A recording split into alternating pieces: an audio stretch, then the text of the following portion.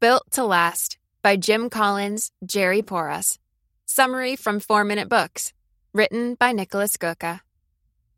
One-sentence summary. Built to Last examines what lies behind the extraordinary success of 18 visionary companies and which principles and ideas they've used to thrive for a century. Favorite quote from the author. Visionary companies pursue a cluster of objectives, of which making money is only one, and not necessarily the primary one. Jim Collins. This book is the result of 6 years of research, published in 1994 by James C. Collins, more commonly known as Jim Collins, and Jerry Porras. It's long been a modern classic and has been translated in over 25 languages. Collins and Porras conducted a survey among hundreds of CEOs of the world's top corporations at the time, and then compiled a list of 18 visionary companies, which they then thoroughly analyzed, investigated, and compared with their non-visionary peers. They wanted to find out what has helped them stay successful over decades, and, in some cases, even a century. Here are the 3 tidbits that most struck me. 1. You don't need a great idea to start a great company. 2. Without a core ideology, a company will never be visionary. 3. Visionary companies are like a cult. Let's dig in. Lesson 1. You don't need a great idea to start a great company, or any idea for that matter. James Altucher would love this. It's right in line with his theme of becoming an idea machine. You don't need a great idea to start a great company. In fact, you don't need any idea at all. Why? Because truly great and visionary companies constantly turn out great ideas, just because they generate so many in the first place. For example, guess what Akio Morita and Masaru Ibuka did right after founding Sony? He held a meeting to brainstorm business ideas. They discussed sweetened bean paste and mini golf equipment, among other things. American Express started as a mail business. Motorola with something very interesting and soon obsolete called battery eliminators. And even though Apple's computers were a great success, eventually they would create the most profitable product in history, a phone. The reason these companies succeeded is that instead of focusing on one idea or one great leader, they focused on the process of coming up with ideas and producing leaders, either good or bad. Being restless and persistent matters much more than having that 1 in a million idea. Lesson 2. Without a core ideology, your company can't be visionary. A core ideology consists of 2 things, a higher purpose and a set of core values. For example, Walmart's core ideology is to bring people retail products at the lowest prices with the greatest customer service. Apple's purpose? Think different. They are here to disrupt, to change, to improve. The industry doesn't matter. They did it with computers, then music, then phones. One of their values is user-friendly and beautiful design. Notice how these don't stand in the way of progress.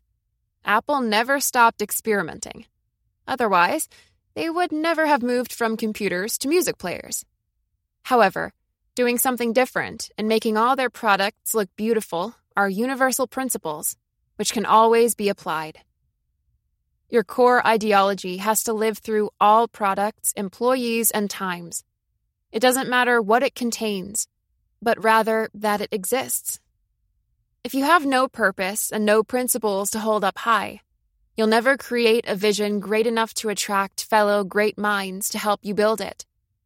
So much more than an idea, you need a purpose and a set of values. Lesson 3. Visionary companies are like a cult. You're in or you're out. This was interesting to me. I had never considered it. Since their core ideology doesn't leave much room for compromises, visionary companies will settle only for the best employees with the same mindset. The core ideology is something that you either share or you don't. There's nothing in between, which is why new employees either thrive or leave very quickly.